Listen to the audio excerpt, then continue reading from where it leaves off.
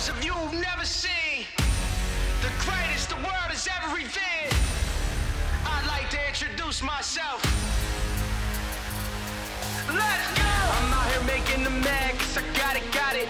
Too good at being too bad, cause I got it. Stop reaching and being sad, cause I got it. I just got it, yeah. I just got it.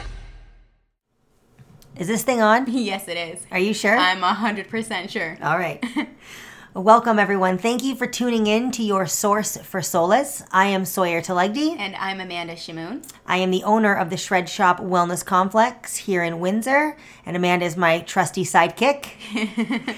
Together, we are going to help ladies everywhere find their confidence, courage, understand all the different types of attractiveness and how to harness your own. We will teach you and help bring out your most assertive self. We'll help you understand your own value and truly start to feel some serious self-worth, and absolutely help you find solace, which is just a fancy word for inner peace. So if you're down to ride that train, buckle up and let's go. Hello, friends. It's just you and I today. I have decided to interrupt our regular programming to bring to you a small nutrition piece.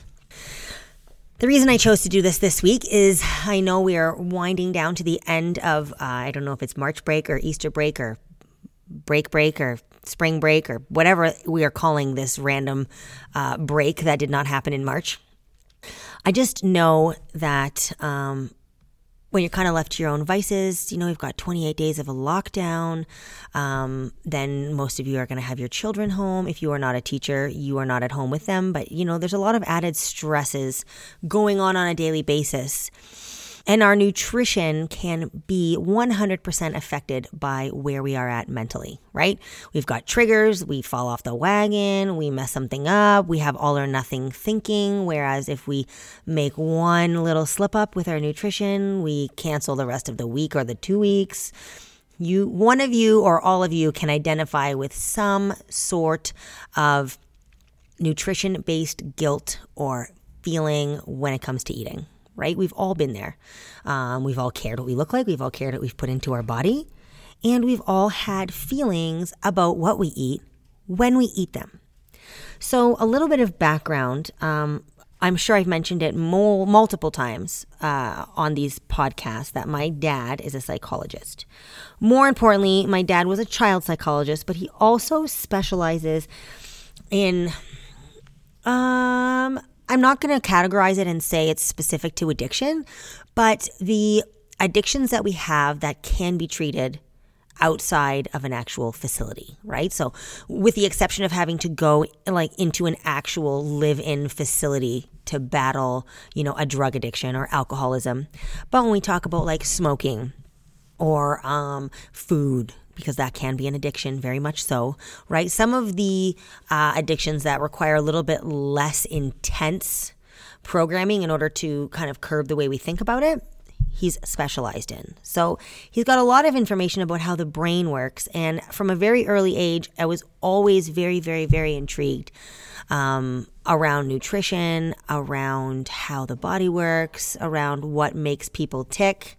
And I stumbled years ago across a few different articles that he had that he was reading through or working on about the psychology of food and how our thoughts contribute to the digestion and food storage. So, one of the most fundamental building blocks of nutritional metabolism is actually neither vitamin, mineral, nor molecule. Okay, the most fundamental building block is our relationship with food. This relationship with food is as deep and revealing as any we might ever have. And I'm sure some of you right away are nodding your head, yes. Okay. It sums up the total of our innermost thoughts and feelings about what we eat. So the relationship you have with food can have sparked years ago. It can be a positive one. It can be a negative one. It can be a confusing one. It can be a roller coaster or a yo-yo. It can be depressing. It can be anxious or anxiety ridding. Like, we all have some sort of relationship with food one way or another. In fact, how each of us think about eating is so profoundly relative that if a group of us were looking at the same plate of food, not two people would see the same thing or even metabolize it the same way. Okay, so for example, if we were to examine a plate, and on that plate I've got pasta, I've got chicken, and I've got salad. So it kind of sounds like we're at a wedding, okay? We're at Caboto Club. We've got some sort of wedding hall venue food. We've got chicken, pasta, salad, okay? Someone wanting to lose weight, if that's their overall goal, they might see calories versus fat, or calories and fat, okay? You'd probably respond favorably to the chicken and the salad, but you would view the pasta with fear. Am I right? Now, an athlete looking at that same plate, maybe trying to gain muscle mass, okay, for their sport, for their craft, they might look at this same meal and see protein. They might focus on the chicken and look past the other foods. Now, if we've got a pure vegetarian, this vegetarian would likely see a distasteful sight of a dead animal and wouldn't want anything else on the plate. Nothing that it touched would they eat. Now, if there was a chicken farmer, and the chicken farmer, on the other hand, looks at this plate, they would likely be proud to see a good piece of meat. Then we've got someone trying to heal disease through their diet. Maybe this person would see potential medicine, or maybe this person would see potential poison, depending on whether or not the plate of food is permissible on their chosen diet. Lastly, if we had a scientist studying the same exact plate of chicken, pasta, salad, they would maybe be studying the nutrient content in the food and would see a collection of chemicals. So do you see how every single person would view that? Their brain would see something different, causing their neurons to fire different reactions to what they were processing. Are you starting to catch my drift here? Okay. So what is amazing is that each of these eaters will metabolize that same meal completely differently in response to their unique thoughts about what they see on that plate. In other words, what you think and feel about food can be equally as important a determinant of its nutritional value and its effect on body weight as the actual nutrients themselves. You understanding what I'm saying? How you think and feel about what you're eating when you eat it can almost be as important as what you're actually putting in your mouth. Did I just blow your mind? I hope so, because the first time I came across this shit, my mind was absolutely blown.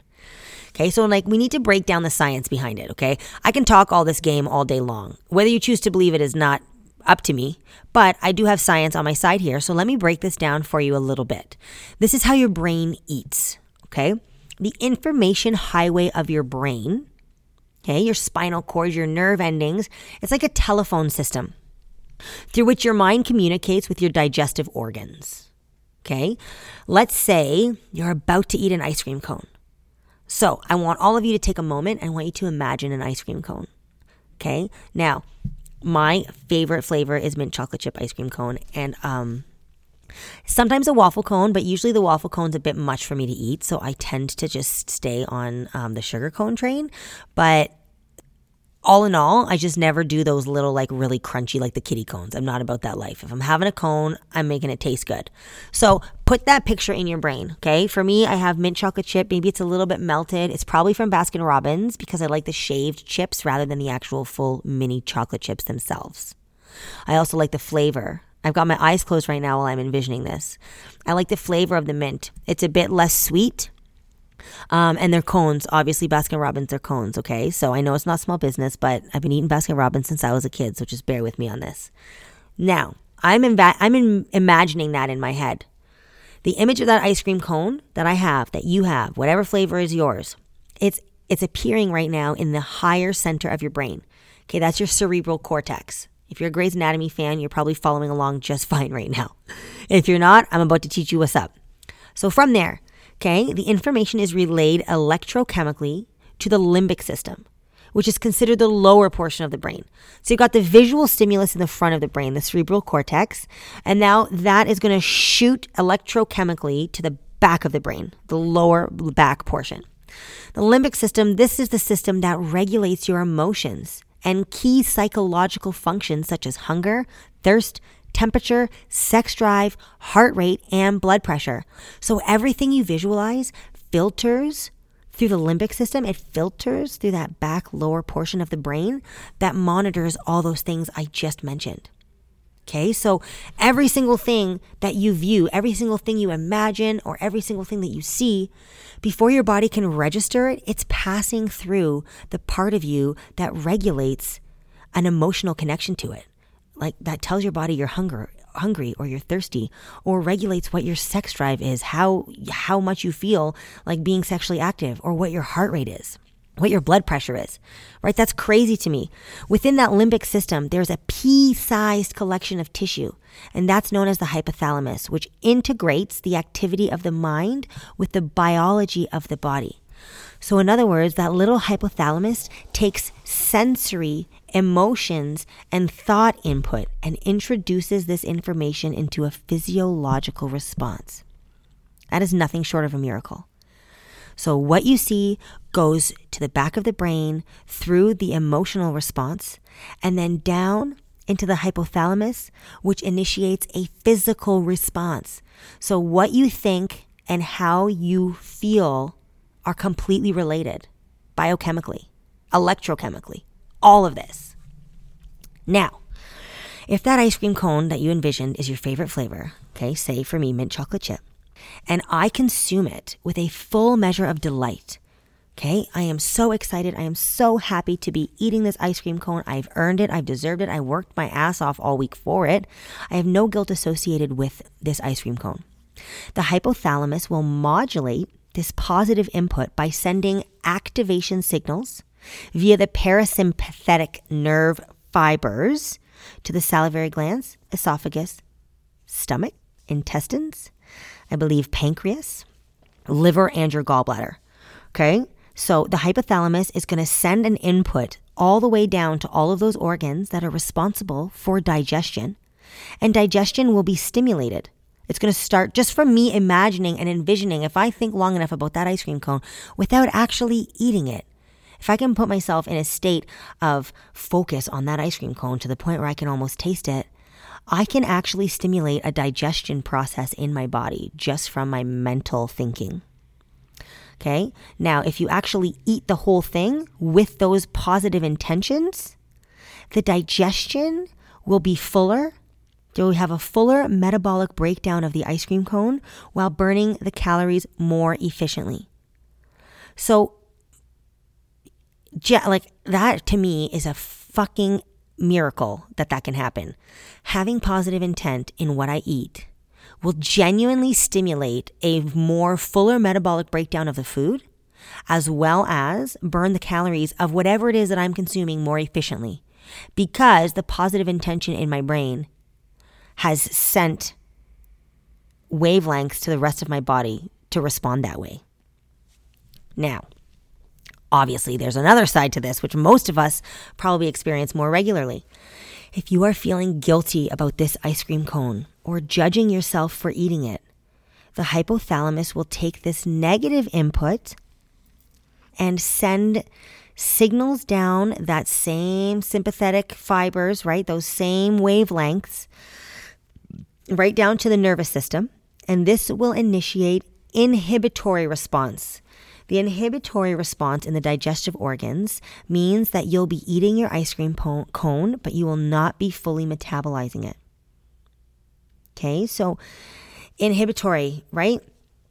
If you inhibit the way you feel, you're closing it up. You're not fully experiencing it, right? Your inhibitions, right? The things that you keep close to you, the things that you don't let other people know about. That's what that word means. So we've got these digestive organs that are now going to be told, don't work at your full capacity because the brain is not responding positively to what we're doing.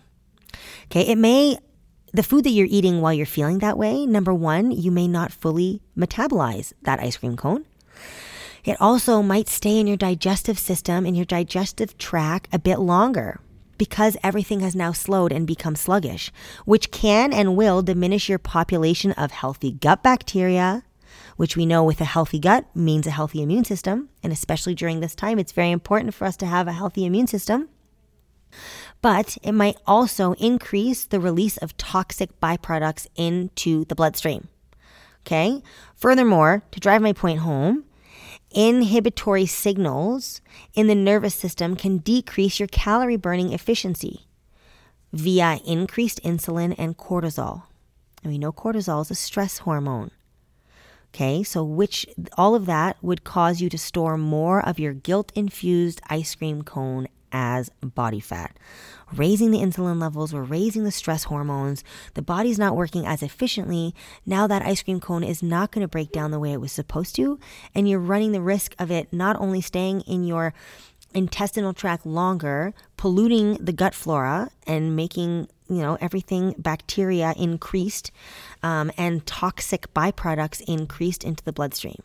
Super nasty. Okay, so let me explain this a bit further.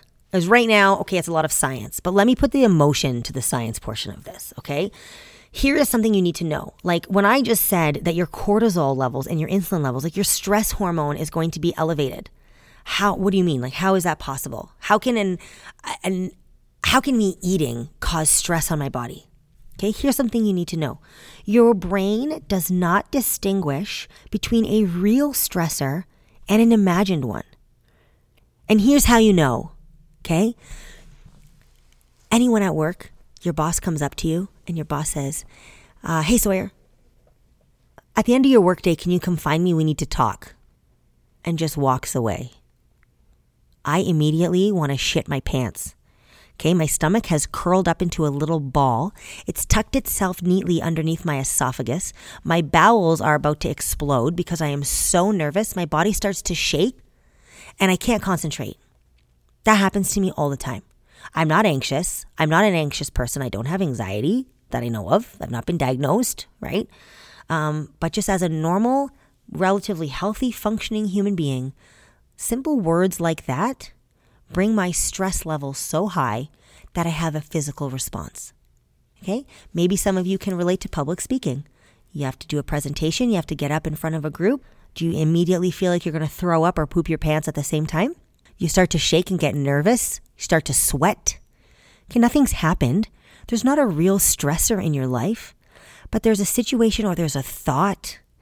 There is even, sometimes we can even create that, right? So imagine you reflect maybe on a bad relationship and you're sitting in your room and you're by yourself, but you're thinking about what went wrong, what went sideways in that relationship. Okay, how do you feel? Your stomach starts to hurt. You start to get angry. Your face maybe gets hot. Your ears get hot. Maybe you start to sweat, right? Just mentally reliving experiences or thinking about something to an extent or worrying or feeling guilty about something generates this physical response, right? So now that you have all been kind of like, okay, I get where you're going with this, Sawyer. Like what I think about can sometimes cause a physical response. Right? Increased heart rate, blood pressure, followed by decreased digestive function. When you get nervous and you feel like you have to poop, or you get nervous and you feel like your stomach is in a ball, or you get angry and you want to throw up because you're so mad, that's all the digestive areas. All those digestive organs are the ones that are tight and contracted. Do you lose your appetite? Do you feel so nauseous sometimes because you're so nervous or worried or stressed that you can't eat? Some of us overeat when we get stressed and some of us are unable to. Those of you who are unable to, you're a prime example of your digestive tract being affected and you not actually being able to break down food in that moment of stress. So now, if you feel that way, if you feel stressed out, if you are creating these mental stressors, raising your cortisol level while you eat, you can now see how your body is not going to be able to effectively break that food down as it would have been if you were more relaxed. Am I starting to kind of create a relationship between these two thoughts? Are you starting to understand kind of how your body responds to your mental cognitive awareness and what you're thinking? So any guilt about food shame about the body, or judgment about health are considered stressors by the brain, and they are immediately sent into their electrochemical equivalents in the body. So right away, it is sent into the little hypothalamus, and there is a negative physical response that is going to happen. Okay? Which means you could eat the healthiest meal on the planet, but if you're thinking toxic thoughts, the digestion of your food goes down, and the fat storage and your fat storage metabolism may go up. Likewise, you could also be eating a nutritionally challenged meal, which means you could be eating a flex meal or a cheat meal or something that doesn't have a ton of nutritional integrity. But if your head and your heart are in the right place at the time of consumption, the nutritive power of your food will be increased. So that means that even if you are eating a piece of pizza, if you're doing it happily with no guilt associated with it, the pizza is going to break down better than if you were to eat it with guilty feelings. Okay, now, because I love knowledge, I dug a little deeper, and to fully appreciate the power of mind over metabolism or mind over matter, I want to have a look at one of the most compelling, phenomenons in science, the placebo effect. We're all very aware of the placebo effect in medicine, in mental studies, in physical studies, right? Here's my favorite example of this extraordinary force. Okay, now I know I had to go way back for this one, but I'm going to reference circa 1983. Okay, I was born in 87, so I'm like, this is even a few years before me. But sometimes you got to dig deep to find what can be really impactful. So in 1983, a group of medical researchers were testing a new chemotherapy treatment. Yes, we've been trying to fight cancer for this long, guys. One group of cancer patients received the actual drug being tested, while another group received a placebo, which was a fake, harmless, inert chemical substance, probably like a saline. So as you know, pharmaceutical companies are required by law to test all new drugs against a placebo to determine the true effectiveness. Okay, and that's true as of today as well. In the course of this study, no one thought twice when 74% of cancer patients receiving the real chemotherapy exhibited one of the most common side effects of this treatment. They lost all of their hair. So 74% of people who were genuinely receiving the chemotherapy treatment, they lost their hair. Of course they did. That's one of the side effects. Now, somehow, 31% of the patients that were on the placebo chemotherapy, which is that inert salt water, maybe saline injection, okay? Now, you have to remember, if you've got a group of 20 people all think they're either getting chemo or they're not. They're all sitting there. It's all hooked up the same way. They spend an hour of their day. They sit there. They eat the popsicle, right? Like they're treated as though you don't know. Only the doctors know who's receiving it and who's not. So they're all having the same experience. They're getting injected. There's a bag, an IV bag. It's dripping into their bloodstream, okay? So going through that experience, not knowing whether you're actually getting the proper drug or not to save your life. 31% of these patients that were receiving the saline solution also lost their freaking hair. Okay? So this is the power of expectation. The only reason 31% of those people that were getting saline, there's fucking salt water in their veins. No reason for them to lose their hair. But because they associated, and we all do, chemotherapy with losing their hair. The only reason they lost their hair is because they believed they would. Like many, they associated chemotherapy with going bald. So my question is, if the mind is powerful enough to make our hair fall out when we take a placebo, what do you think happens when we think to ourselves, this cake is fattening, I really shouldn't be eating it? Or, I'm going to eat this fried chicken, but I know it's bad for me. Right then and there, you've associated this negative, this guilty, this I'm aware I'm doing something wrong. You've associated this negative feeling. Of course, your body is going to react. Look at how powerful the mind is. Now, certainly I'm not saying that we could eat poison without any harm if we believe it's good for us, okay? Like, let's not get that twisted.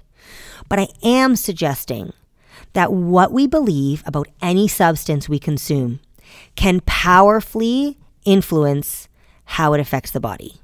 I'm asking you to just consider that. Every day, millions of people eat and drink while they think strong and convincing thoughts about their meal. Now, consider a few of these that you've heard your entire life, right? Salt will raise my blood sugar. Salt will raise my blood pressure. Carbs will make me fat, right? We've all heard that one. How about sugar will rot my teeth? Okay, I can't make it through the day without my coffee. Or this calcium will make my bones strong. Now, to a certain degree, obviously some of these statements are true, okay? Yes, sugar is not great for the teeth. And yes, calcium is known to make the bones stronger. But is it possible that for some of the other ones, we are instigating these facts? Is it possible that the only reason why you cannot make it through a day without your cup of coffee is because you've told yourself multiple times you cannot make it through your day without a cup of coffee? Could it be? I'm just asking you to think outside the box. I'm just asking you, maybe. And if these effects are the inert result of eating these foods, can you see how we can enhance those results with the potency of our expectation? So maybe carbs do help you gain weight. Maybe bad carbs do make us fatter. Yeah, okay, that's science. But is it possible that the more negative association we have with eating those carbohydrates, maybe they actually get packed on the body even more so? Is it possible that yes, sodium raises your blood pressure, but the more we stress about it, the more we think about it, the more we worry about it when we eat the salt, could it actually make our blood pressure go higher because we're manifesting that mentally? Just my thoughts of the day here, okay? Now, it amazes me that very few in the scientific community have made this obvious connection between mental psychology of food. It is a surprise to me that you cannot type this into Google so readily available and find a document that would genuinely support. And again, I am not referencing anything when I say all of these things to you, right? I am just from my own research and from my life experience and from old textbooks that my father, who was a psychologist, had lying around the house. These are conclusions, and through my knowledge and through my decades of experience, these are things that I've been able to put together, and my knowledge and love for the human brain and the human body, right? This is genuinely a passion for me to learn about this and then share it with you. You can choose to say that I'm a quack and that none of this is relative whatsoever, or you can choose to be open-minded and just maybe think about what it is you think about when you eat. So, we have made the connection when it comes to how we feel about ourselves, but not so much how we feel about ourselves while we are in fact eating and what those chemical changes can be and how they occur in the body. So can you see the importance of your inner world when it comes to metabolizing a meal? Can you see the importance of changing the script and talking to yourself in a calm, collective, guilt-free kind of way? And not only will that help you metabolize and break down food, but it will also, turn your self-image around. Right? There's so many reasons why we should have a positive self-dialogue in our heads, no matter how hard that can be. Can we talk about an inner dialogue more and more and more and make it more okay to talk about? There's a lot of people walking around with hate in their heart for themselves, and we don't bring it up. So I want to open that conversation. And I hope that this has made you think, and I hope that this has really helped you to be ready to bring a happier, more relaxed self to your next meal. Now, my last question to you is, if I'm asking you to eat something that you probably denote as unhealthy, if I'm asking you to eat that without guilt, how in the hell do we eat shitty with no guilt? And my answer to you is easy, and it's one I preach every day. It is to earn your food. Now, I will leave you with this. If we rewind centuries, our ancestors did not sit on the couch and download the Skip the Dishes app, not move all day, and have a 3,000 calorie meal delivered to their front porch.